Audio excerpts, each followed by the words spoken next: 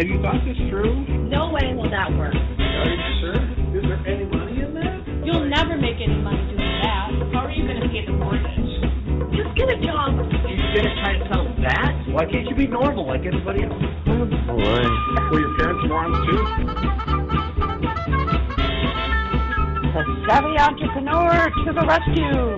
Congratulations. That really turned out well. Really good job. I'm going to admit it. I'm surprised. You know, I wish I thought of that. I never thought anyone would bet. How did you do that? I'm so glad you're pursuing your dream. I wish I had the courage to follow my dreams. Good morning, all you entrepreneurs and small business people out there. You're listening to the Savvy Entrepreneur Show. I'm Doris Nagel, your host for the next hour. The Savvy Entrepreneur Show has two goals.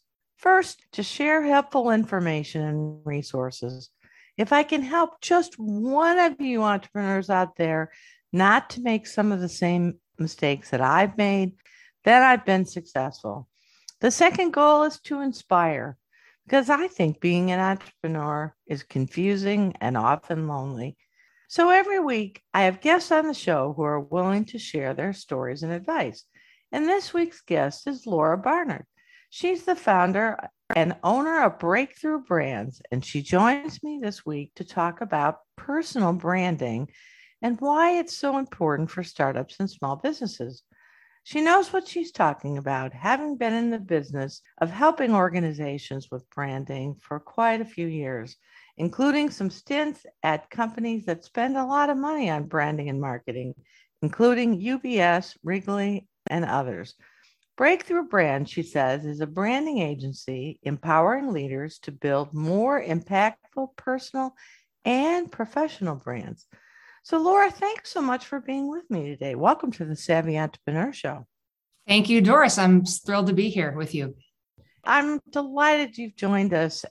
I think the place to start is really to talk a little bit about your background, why you're so passionate about branding. How did your journey lead you here? Great. Well, thanks. So a little trip down memory lane here a bit.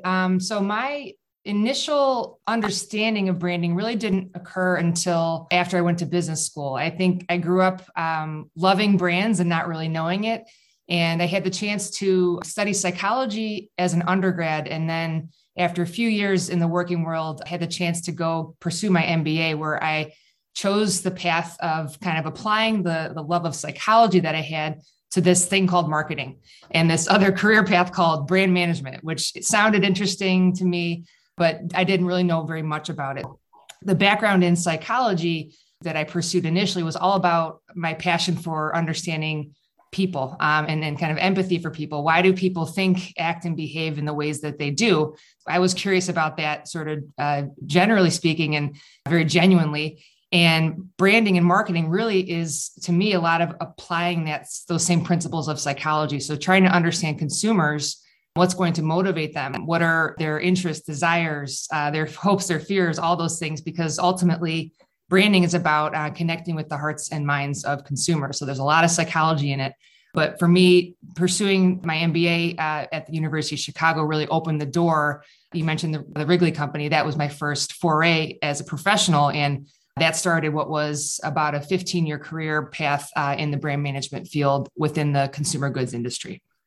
It's very interesting that you have a psychology background, because I do think there's a lot of getting into people's heads and being an armchair shrink, if you will, a little bit. I'm joking, but so tell us a little bit about your business. What are some of the kinds of problems you help your clients with, and how do you do that? Yeah, I joke sometimes that I'm mostly a psychologist to our clients, but what I try to do is every project that we work on with clients starts with a really deep discovery into the person, into those motivations, those interests, those desires, their goals, and really trying to unearth within them their purpose, what they want to stand for, kind of their vision for themselves. And the problems, some of the barriers that get into the way of that sort of unearthing, there are many, but I think if I boil it down, I'll bet there are many. There are many, right? There's no shortages. With you sprinkle COVID in there, there's everything sort of has been exacerbated. But I think from a psychological standpoint, I think it's two things. It's clarity and confidence. Sometimes people get a little bit unclear. And I think at the top of the show, you mentioned sometimes for entrepreneurs, it can be confusing, lonely, questioning, am I on the right track? So that is kind of a combination of a lack of clarity. And sometimes, especially I find with being one of these, a female leader, there is often an issue of confidence. And you'll hear words thrown around like the imposter syndrome or just insecure and being scared to be vulnerable, all those things. And I think it boils down to solving the ultimate problem of providing clients with clarity on their purpose, clarity on a path to take to activate their brands in a meaningful way, and then the confidence to go out there and speak up and speak out for what they believe in. Yeah. Just thinking back on my own little journey, It's one of those things that sounds super easy to do. And yet it's really hard because we are full of these voices in our heads of what we're supposed to do or what we're supposed to look like, things that we're supposed to do. It is hard to get some of that out of your head, at least I've found. So what is a brand exactly? I think people think intuitively of Nike or Coke or something like that as a brand, but what's a brand really?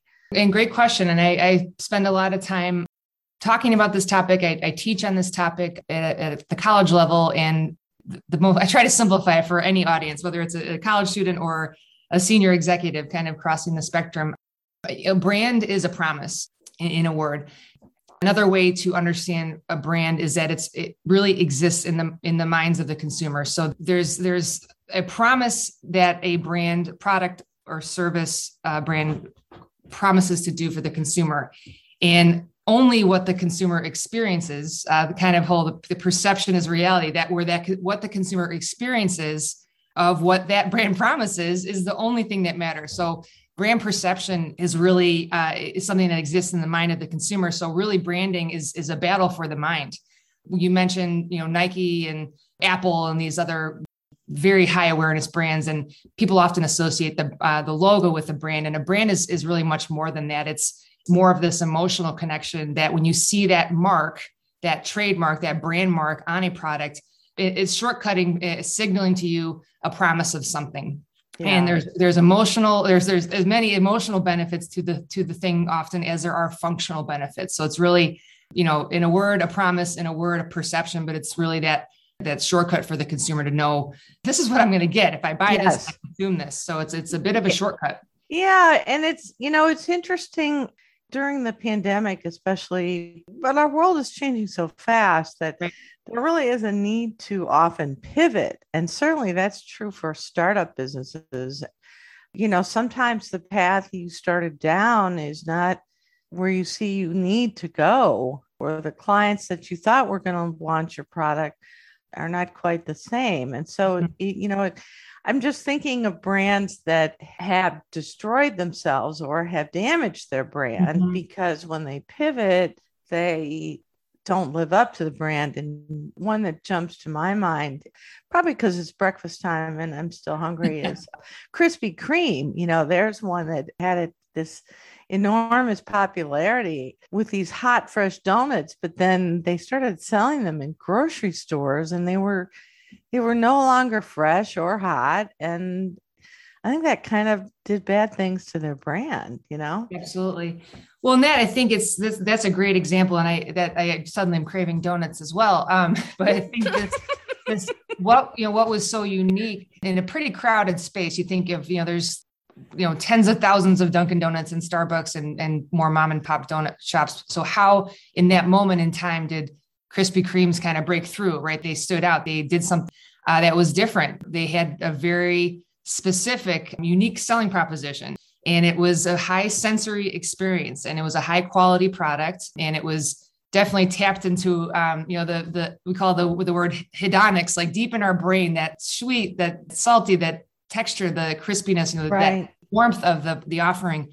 And if you deviate from that, like you mentioned, with throwing those donuts into boxes and they sit cold for a couple of days on a grocery shelf, that promise is no longer fulfilled. So back to what a bad idea. I don't know who did exactly. their branding, but that was a bad, yeah, I sure. think that was a really bad decision. Right. So. And it's all about, again, back to the consumer, brands that are built with a really, really deep understanding of the consumer, back to the psychology of, that eating experience. They forgot for a second who their consumer really was. Yeah. And that happens to small business people too. I mean, right. I'm thinking back to my own, not that I had this powerful brand or anything, but, I think I'm not alone as a consultant. You say, this is my value proposition. These are the clients I want to help. This is why I want to do it. Mm-hmm. And then somebody comes to you and says, well, I really need this. Could you help me with this? Mm-hmm. And you need to make your mortgage payment. Right. And then, then you're in the middle of the project and you're like, why am I doing this project? This is not the kind of client I want to help. This is not the kind of work I want to be doing. Branding is one of those things. It sounds like, oh, well, I'm going to come up with my swoosh logo and I got my brand. But your brand, I think the story I just told you and the story of Krispy Kreme, and there are lots of others out there. Your brand is something you need to be mindful about all the time, right? Absolutely. It's never a one and done exercise or thing, and think about, brands that have stood the test of time, if you will.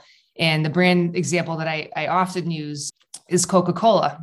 Coca-Cola was around in the 1800s, and they've stood that, and it's not, in the definite trend of better for you wellness. They've had to reinvent. And I think the point is that the brands have to evolve.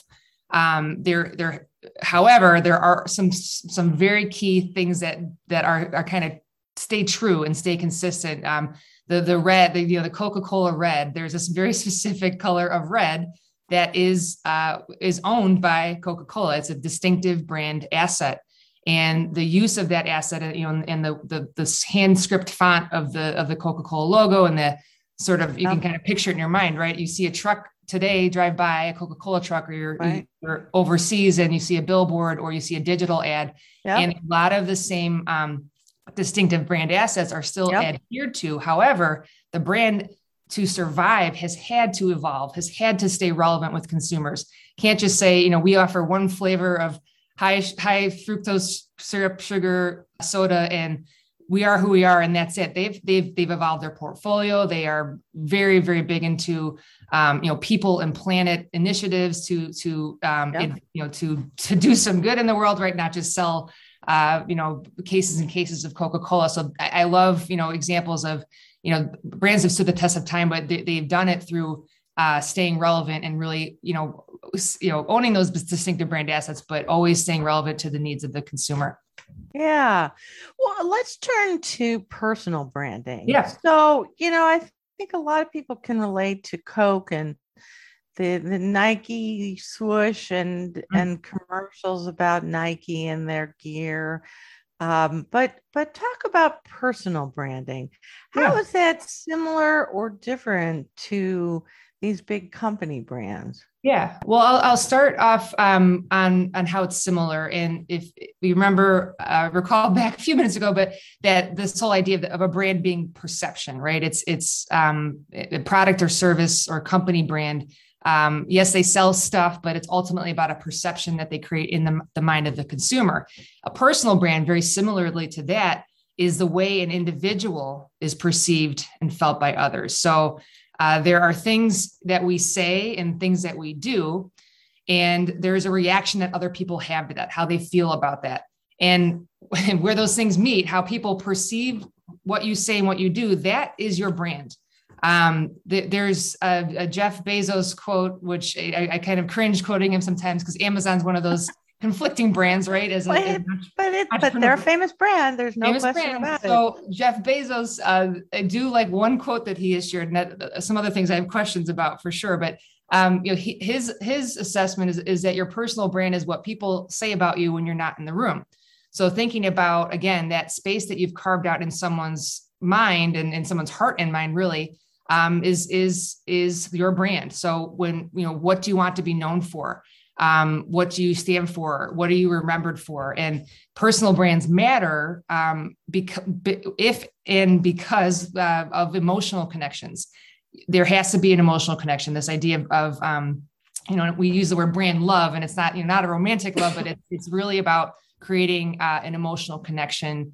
If you are a personal brand and a namesake brand, we call them, that you can't just appeal to people's functional needs. You have to appeal to their emotional needs as well, and seek to make those more meaningful emotional connections.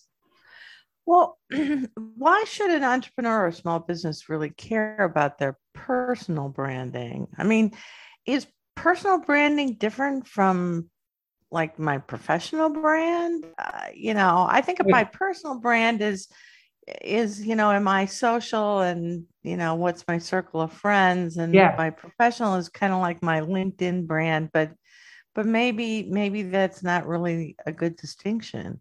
Yeah. That's another great question, Doris. I think I love a good Venn diagram. So if you could close your eyes and imagine. So there's the circle that is your quote unquote personal brand.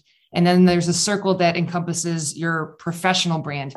If you were to intersect those two circles, where those two circles meet, I think that's where the magic can happen. And that we call that your breakthrough brand, hence the name of the company, where there is this breakthrough where you can align your personal purpose, mission, vision, the impact you're seeking, and that with your professional purpose, mission, vision, impact. And when I've worked for some really wonderful, large, global, Fortune 500 organizations, and I've kind of seen the spectrum when the organizations, the brand of the company and the brand, if you will, of the leaders were aligned, really amazing things could happen. When there was a mismatch of values, a mismatch of purpose, a mismatch of vision, it is confusing. It could be chaotic. It's unclear. And when that alignment occurs, really great impact can happen.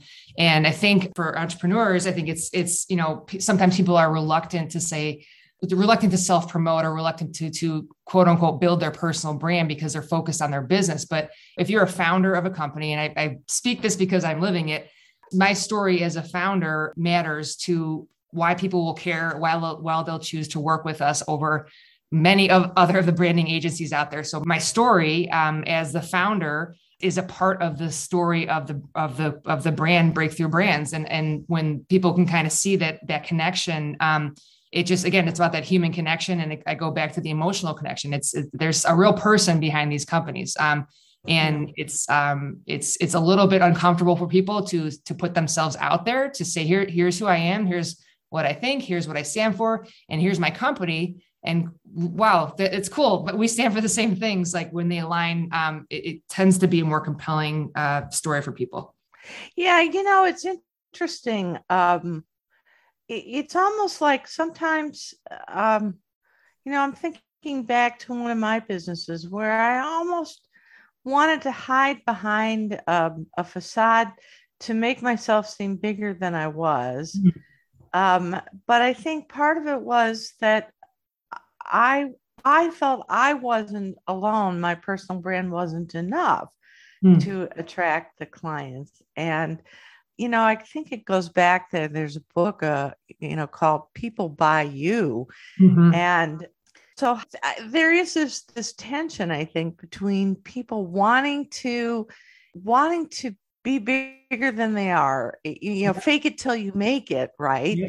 But at the same time, people buy you. So I don't know if that makes sense, but I think I love it. An interesting tension. Yeah, I love this notion of people buy you. And I think one of our many taglines as we're growing and trying out some new communications as an agency is this idea of, this idea of being you, that if you are clear on who you are kind of internally, you can be more clear externally to your audience, to your consumer. And really, I think to be clear on who you are, it starts this whole Simon Sinek is the great author and motivational speaker.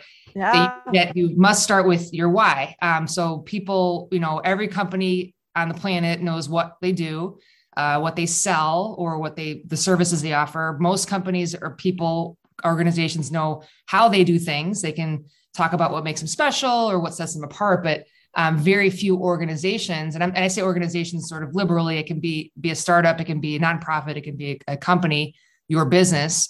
Very few companies know why they do what they do. And why is not about making money. If that's a result, that's an output.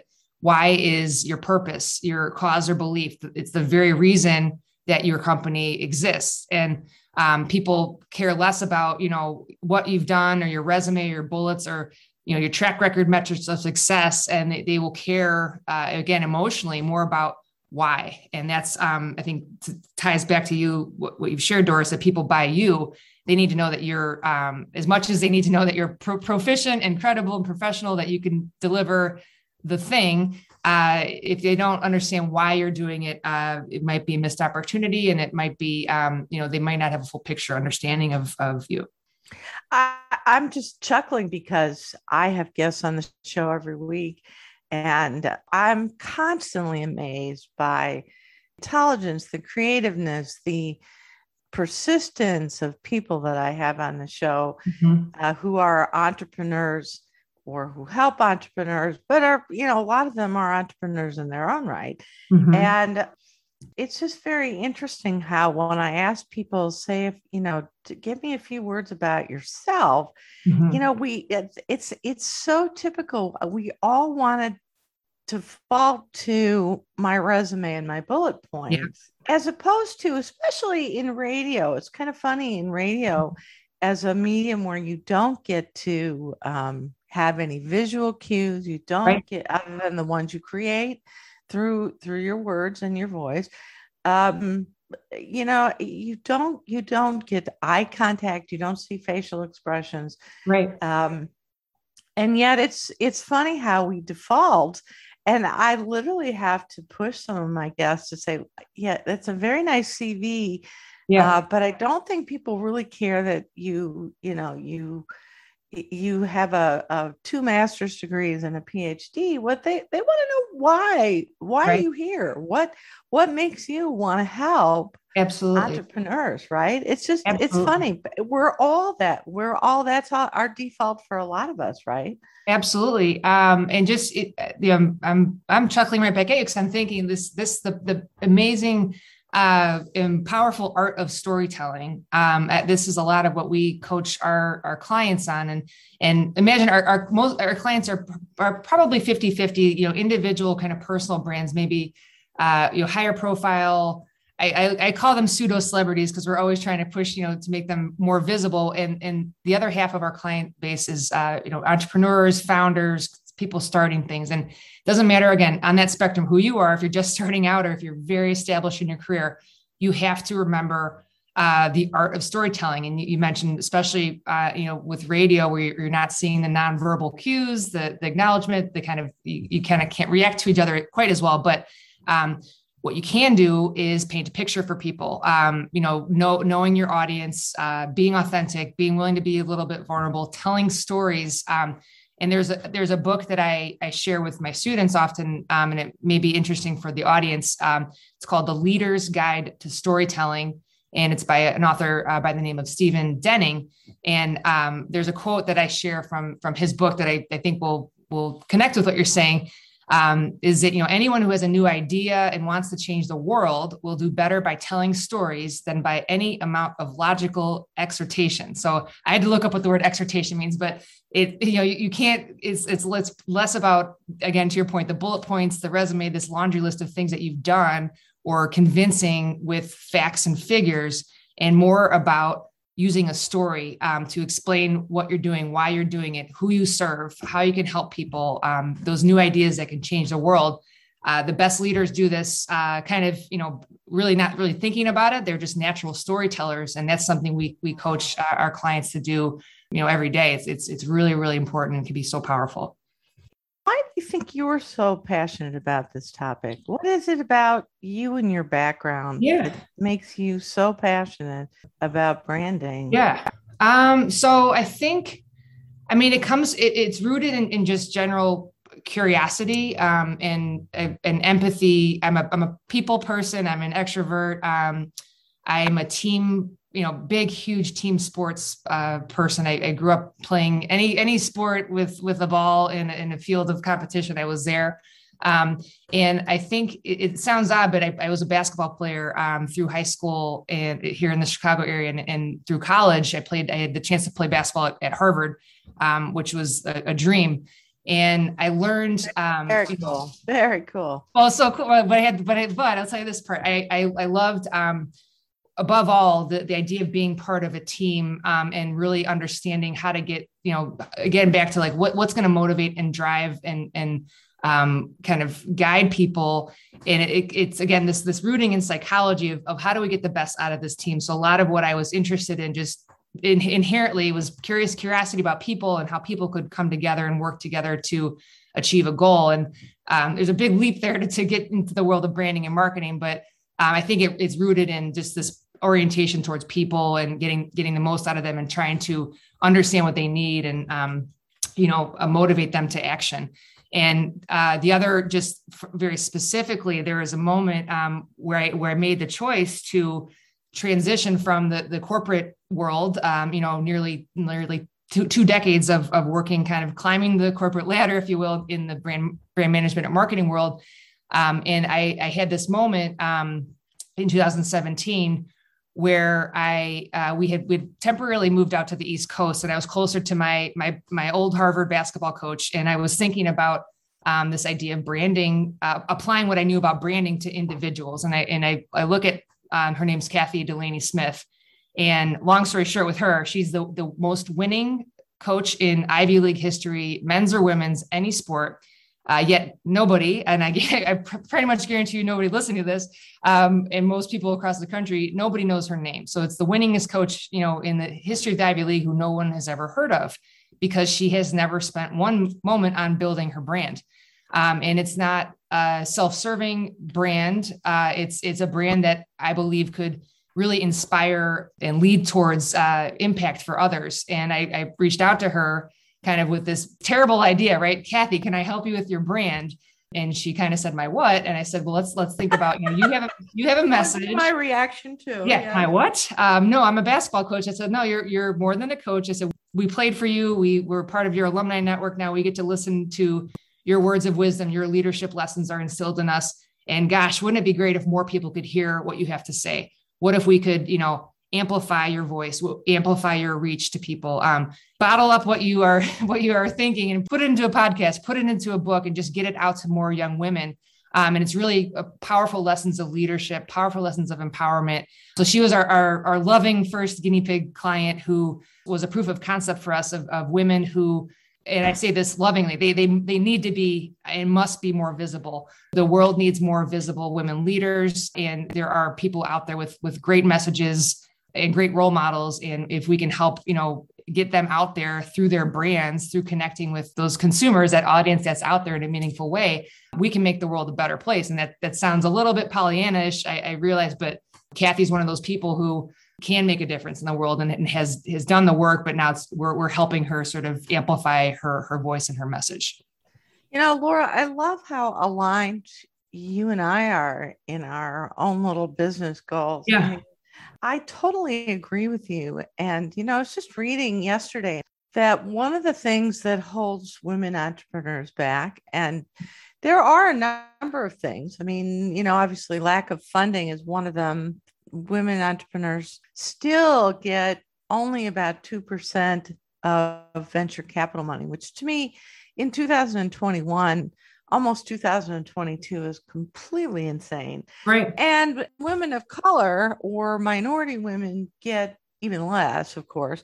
But one of the things that holds women back is confidence. And it's funny you mention that, because I will tell you that I sometimes have challenges getting women entrepreneurs on the show. Mm-hmm. They are more likely to take a lot more persuading to be on the show. They are more likely to cancel at the last minute. I wish this weren't so. I mean, but okay, so I haven't done any big survey, and I'm sure my sample size is not statistically relevant, but at some level, your anecdotal evidence starts to really mount, and when you start to see it consistently, it literally breaks my heart that I've had a couple of male guests they basically engaged in a bunch of puffery about how great they were and how wonderful their company was and all the things they were doing and how they were going to take on the world. And yet a lot of women entrepreneurs just they're not even confident enough. And I tell the story to friends of a woman who was a co-owner in a venture capital fund. Okay. And there's so few women venture capitalists. Is one of the reasons why women don't get a lot of funding is there needs to be more of those voices. But I reached out to her on someone's recommendation, and you know what she told me? She said, well, I'm used to being part of a panel. She said, if you want to put together a panel, just let me know. But I'm not sure how comfortable I am just speaking. And I at that point, my head exploded, because here is a woman venture capitalist and she's only comfortable speaking on a panel. What is that about? I don't even know what to do with that. Right. The person you think should have the most confidence, often has the least.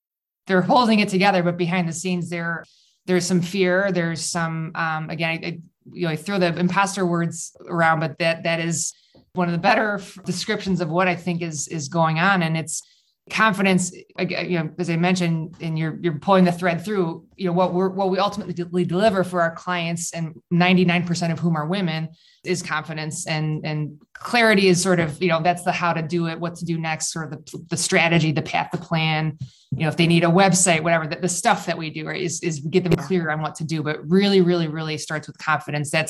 There's a great podcast called Pod Save the People. And this woman, Brittany Pecknett, is a remarkable leader, co-host of that podcast. And she's this, if you Google search her, she's self-described as completely obsessed with confidence and really viewing it as like the necessary spark before anything that follows. And I think that the number one thing that it requires, and this is going to sound kind of odd, but is being really curious about yourself, is about self-reflection. So take that example of the woman that you shared.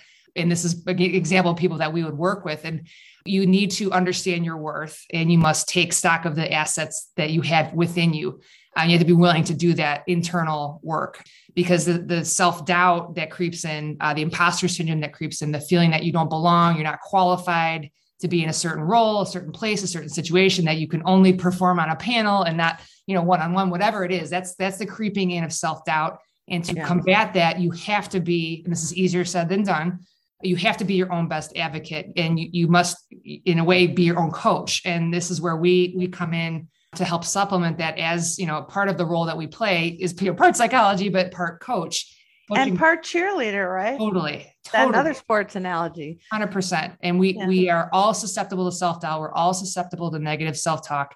But this idea that within us, we all have the ability to flip the switch, if you will, and engage in positive self-talk, and reminding, again, to not to pick on this person in the venture capital world, but this person clearly has expertise, and they need to lean into that and remind themselves of that. And if they can't do it themselves, you surround yourself with resources or trusted friends or loved ones who know you best and can kind of bring you back to yourself, remind you of that. And that's another part of what we do. When I'm working one-on-one with clients, I can say all these things to them. It sounds good, but if they don't really internalize it and believe it, no action will occur. But we ask our clients to identify a group of 4 or 5 of their key stakeholders in their life. And these are people who know them best, who can speak to their strengths, talents, abilities. And we interview them on behalf of the client and, say, hey, client, if you don't believe this about yourself, listen to what these people who know you best are saying about you. And it often it sparks something in them. Like it reminds them again of who they are, what they can do, and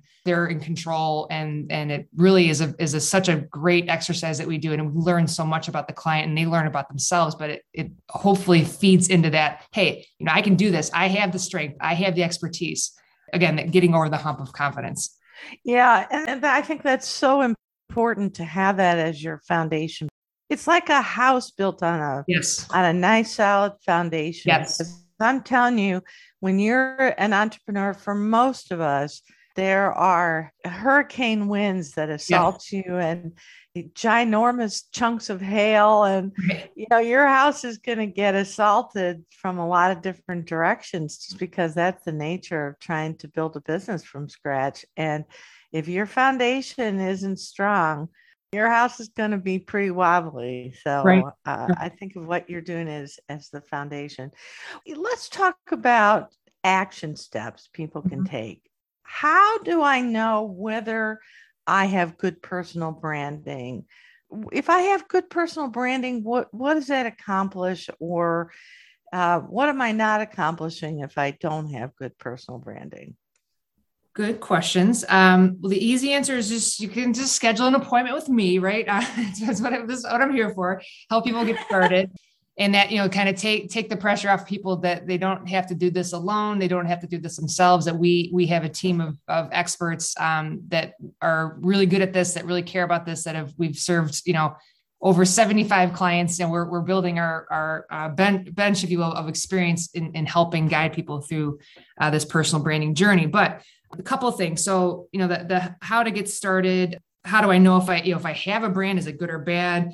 Who cares? What is it? Why does it even matter if I have a good personal brand? So, I'll start with kind of this idea of how to think about getting started. And this is something that everyone can do on their own. And I'm coming into this with the hypothesis or the principle that you must, and we must all be clear internally on who we are and our strengths, our talents, abilities in order to be externally clear. So this internal clarity, step one, leads to external clarity. And external clarity is how you show up in the world, how your brand shows up in the world. So how you get started is an internal exercise. And it starts with, I like to coach and encourage people into what we call the growth mindset. So many of you, and I'm sure Doris, you've heard of this phrase. There's a Stanford psychologist by the name of Carol Dweck who sort of coined this idea of the growth mindset. And it's this belief that our most basic abilities can be developed through dedication, through hard work, and not just, I was born this way. I was born with this brain and this talent. And it's fixed. You have this belief that it can grow, it can be developed. And it really is about loving to learn and withstanding adversity and resilience. So I want to, I encourage people when they start with this internal work, step into that growth mindset, and then really start with your assessment of your own strengths. Who are you? Clearly define, what you stand for, what you're good at, what you want to be known for.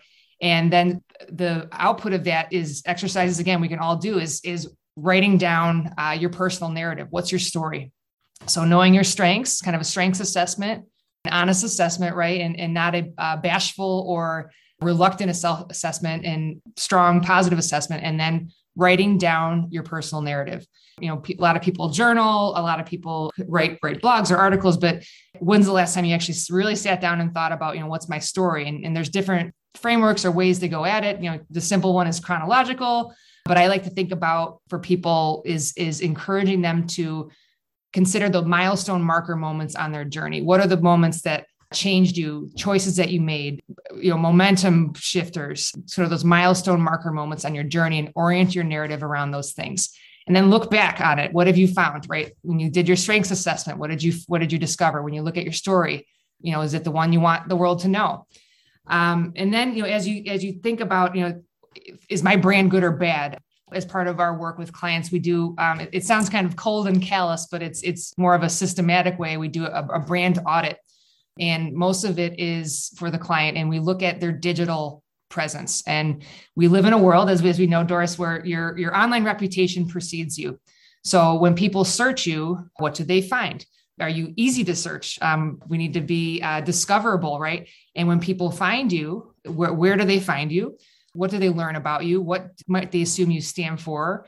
What can you do? How can you serve them, et cetera? So when people, we use that digital brand audit to understand, how quote unquote good or bad, or how strong or weak a brand is from a consumer or audience perspective. Also, I'm guessing how it compares with what people are saying, the things they personally care about. I'm just thinking of myself, quite honestly. I mean, because we all default back to what we know. I would guess when you think about it through that lens, I mean, you do these little sort of mechanical things. You go onto LinkedIn and it says, well, tell us about yourself. So you come up with something and you throw it out there. And, you do that for each of the different media, but I'm going to guess what people read about me and what I would really want to say about myself are probably not quite the same. And I bet I'm not unique. No, you bring up a really excellent point. I think the questions I would ask you, what are you known for? And what do you want to be known for? And being sort of honest in your assessment of that, if what people, again, if your online presence or online reputation often precedes you in any sort of real world or actual connection with others, they're going to, see your LinkedIn profile. They're going to see an article, maybe you were mentioned or that you maybe wrote. And not to sound, overly manipulative, but how are you controlling the narrative? What are you putting out into the world? Is what you're putting out there or what you're featured as or knowing or doing, is that match up with what you want to be known for? Does it match up with, if there's a greater impact that you're seeking? Are those pieces of content that are floating around out there, are they breadcrumbing, leading people to the place where, hey, this person stands for this and I can work with them for this and I can collaborate with them on these types of things. So you have to kind of guide people, and there are ways to, I'll say, control the narrative that's out there. And, the great place to start in the it's quite basic and foundational is your LinkedIn profile. So a lot of people, it's a platform for networking, right? And it's an opportunity to sort of put up that billboard for yourself visually and with a short about section and in some version of your resume. And you have about less than 30 seconds. If someone happens to search you and find you on there, there's a couple scrolls that they'll do. They'll pick out certain things. And what is that impression that you're giving and what you want it to be? So that's, I think, what is the point of all this is that so people can find you and very quickly know what you stand for, what you can do for them, how you can serve them, how they might work with you. And that's pretty critical to any business. Yeah. I think for a lot of solopreneurs, people talk about finding their tribe, their community, either the raving fans, people who are going to be repeat customers. And, I think it is really important digitally to tell people pretty quickly, you're not going to be for everybody, and deciding who those people are that you are going to be for, so that they can pretty quickly decide, this is somebody I want to follow, or this is somebody that I can relate to. Right. Absolutely. Yeah. And your audience, I think it's, in the branding and marketing world, we talk a lot about, target audience and who's your audience. And I think a couple of things just to share on that. So, I'm always the question, like, who cares? Why does this matter? But for individuals or those, solopreneurs, small business owners out there, knowing your audience helps you filter what you say and what you do for the greatest impact. And I'll leave impact as a you have to define that for yourself. So for some, it's maximizing revenue. For some, it's saving the planet. Whatever. There's a wide range of impact. So knowing your audience helps you figure out what you put out there, content-wise, product-wise, services-wise, messaging that people will care about. And the people, your audience, potential audience, or consumers or clients out there, you have to be relevant to them. So there are things that you want to say and you want to put out into the world, only what others are interested in hearing, or that is serving them in some way will be relevant to them. So knowing your audience, helps you achieve relevance. And once you're relevant to someone, then they're more likely to work with you, to hire you, to pay you for, whatever it is that you're offering. Well, so what do you do with people who are not very clear about their personal brand or their why? I mean, it's easy to say, okay, well, there's exercises. And, if I were not pretty good at hiding some things about myself and truths about myself or breaking through the fears, I'm sure I could sit down with Simon Sinek's Finding Your Why, and I do the exercise and I go, oh, there I am. Okay, let's move forward. But it's not so easy for most of us. No. So how do you get past some of the noise and the fears and the resistance and the fogginess that a lot of us have? Yeah, you're describing a great challenge, and one that, I think some clients are easier than others to work with through what we call the discovery phase. It's essentially a guided self-reflection. I ask a lot of questions, and I'm trying to, again, I always imagine kind of unearthing something that's within the person that they're either reluctant or afraid or unclear of how to say it and how to present it to the world, right? So there's this gem, inside of them. Some people describe it as like motivational interviewing, but it just, again, comes back to that curiosity of having someone, a trusted third party, i.e. someone like me or others, ask questions and just sort of really get to uncovering your purpose and impact, and not letting people off the hook if they say, oh, this, they kind of give a half answer. I really, with good intent and love in my heart, push people to get to the place where they're clear. And it takes time. It takes dedicated time. It takes dedicated self-reflection. It's not, read the book, do the exercise on page 5 and you're solved it. It takes time. It takes work. And I like to say it's really hard to do completely in isolation alone. So that's where, someone can help. And again, I mentioned those key stakeholders, the people that know you best. We really lean heavily into those interviews with people who can give us insights into the client and play it back to them and said, hey, you're known for these things. Isn't this amazing? What do you think? And just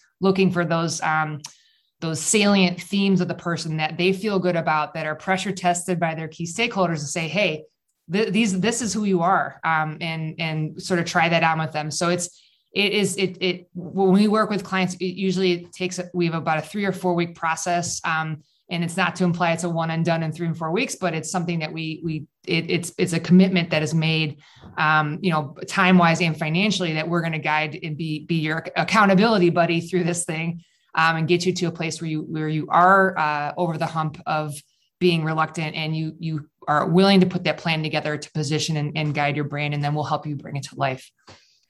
Now I can see why you have a psychology background. Yeah. What are some of the most common mistakes people make with their personal branding? And of course, I'm not talking about your clients, because they have seen the light and are on the sunny side of the street, or at least journeying there.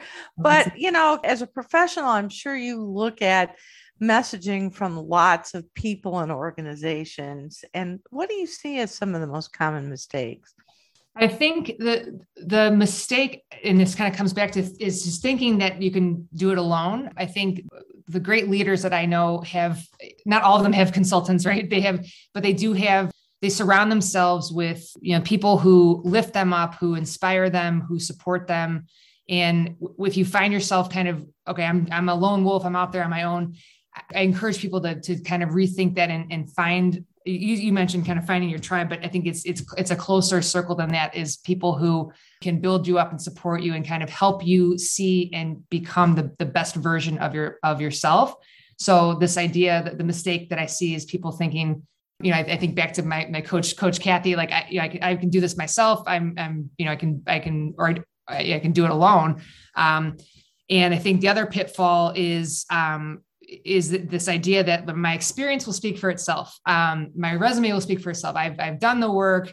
I'm credible in my field. I'm a subject matter expert. And like, you just kind of sit back and wait for the world to say, wow, that's so great. Like, can come be a keynote speaker on my stage, or I want to feature you in this article. You have to make yourself visible. And this idea of being a wallflower or being sort of in the background, and expecting great results or expecting impacts that we're trying to connect to sort of purpose-driven impact, is a pitfall often that especially for women. I have a lot of dear friends and dear clients who have been so focused on their their jobs, which sounds kind of silly, but they sort of lose sight of the world, the greater, outside their industry.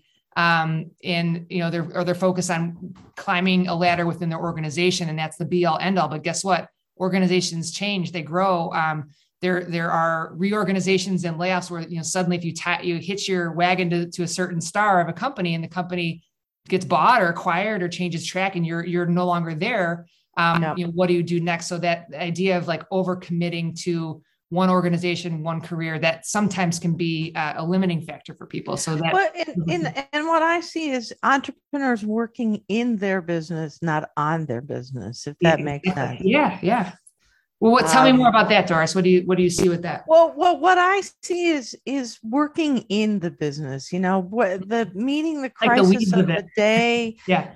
I've got to do this today. I'm so busy. I just don't have time to do this or that. And it's, if you dig into it, a lot of times it's some task that's urgent, but not necessarily. When I say working on the business, it's always stepping back and thinking about, what does this business need? What can I contribute? What other things do I need to make the business be successful?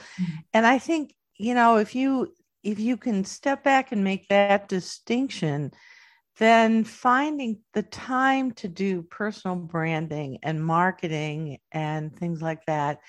And this is do as I say, not as I do, of course. I'm not saying I'm very good at this myself, but I think you are more likely to be successful if you spend time working on the business and not totally focused on being in it. Right. It's a great point. You got to have some funny stories or examples of where personal branding is not quite where it needs to be. Okay, well, I'll try my best here. Think about, and this is not a client example, I just think out in the real world, we've seen the good, the bad, the ugly of this, the reality TV culture. And I think about, and these are mostly celebrities who get the spotlight, if you will, and they get the followers and they grab the attention of culture, right? They're in this primo seat, right, to do something. And it's like, what are they actually doing with that in that position of power? And I think back to, this is a bad example, but like the Kardashians, right?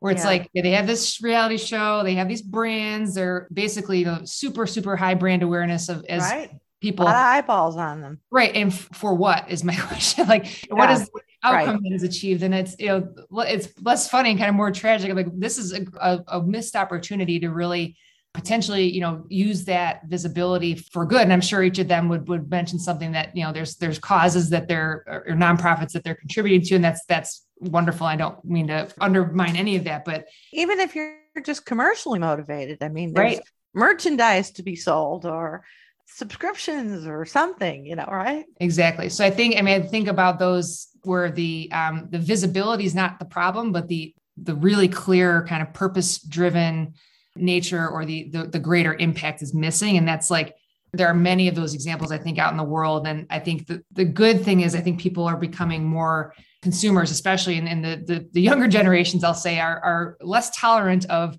those more superficial, celebrity brands. And they're really pushing and wanting to follow personal brands that are more inspired, more inspiring, more helping drive meaningful change in the world, and working for companies that also are more purpose driven. I think there's there are still jobs where you have to go for the paycheck, but people, I think, who have the opportunity and the privilege to assess are making choices about where they work, who they follow.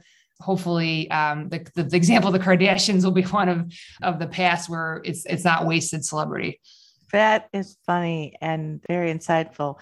Laura, the time has absolutely flown by. I think we could probably talk for another hour about some of the funny examples or of ways that people or companies can do a better job with their branding. Yeah. But before we wrap up, I want to give you a chance to let my listeners know how they can reach you if they have questions or they'd like more information about branding. Yeah, thank you for that opportunity. So the easiest ways is to visit our website, which is www.breakthrough.com. And we have a quirky spelling of breakthrough where it's BREAKTHRU brands.com. So Breakthrough Brands.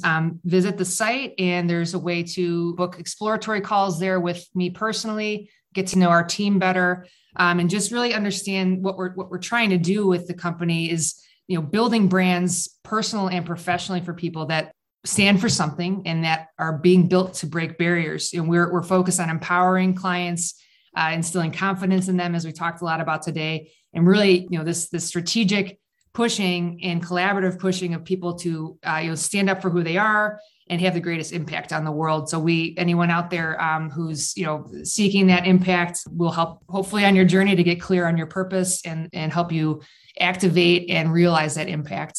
So visit the website, and there's a way to get in contact with me there. And I'd love to hear from any of you.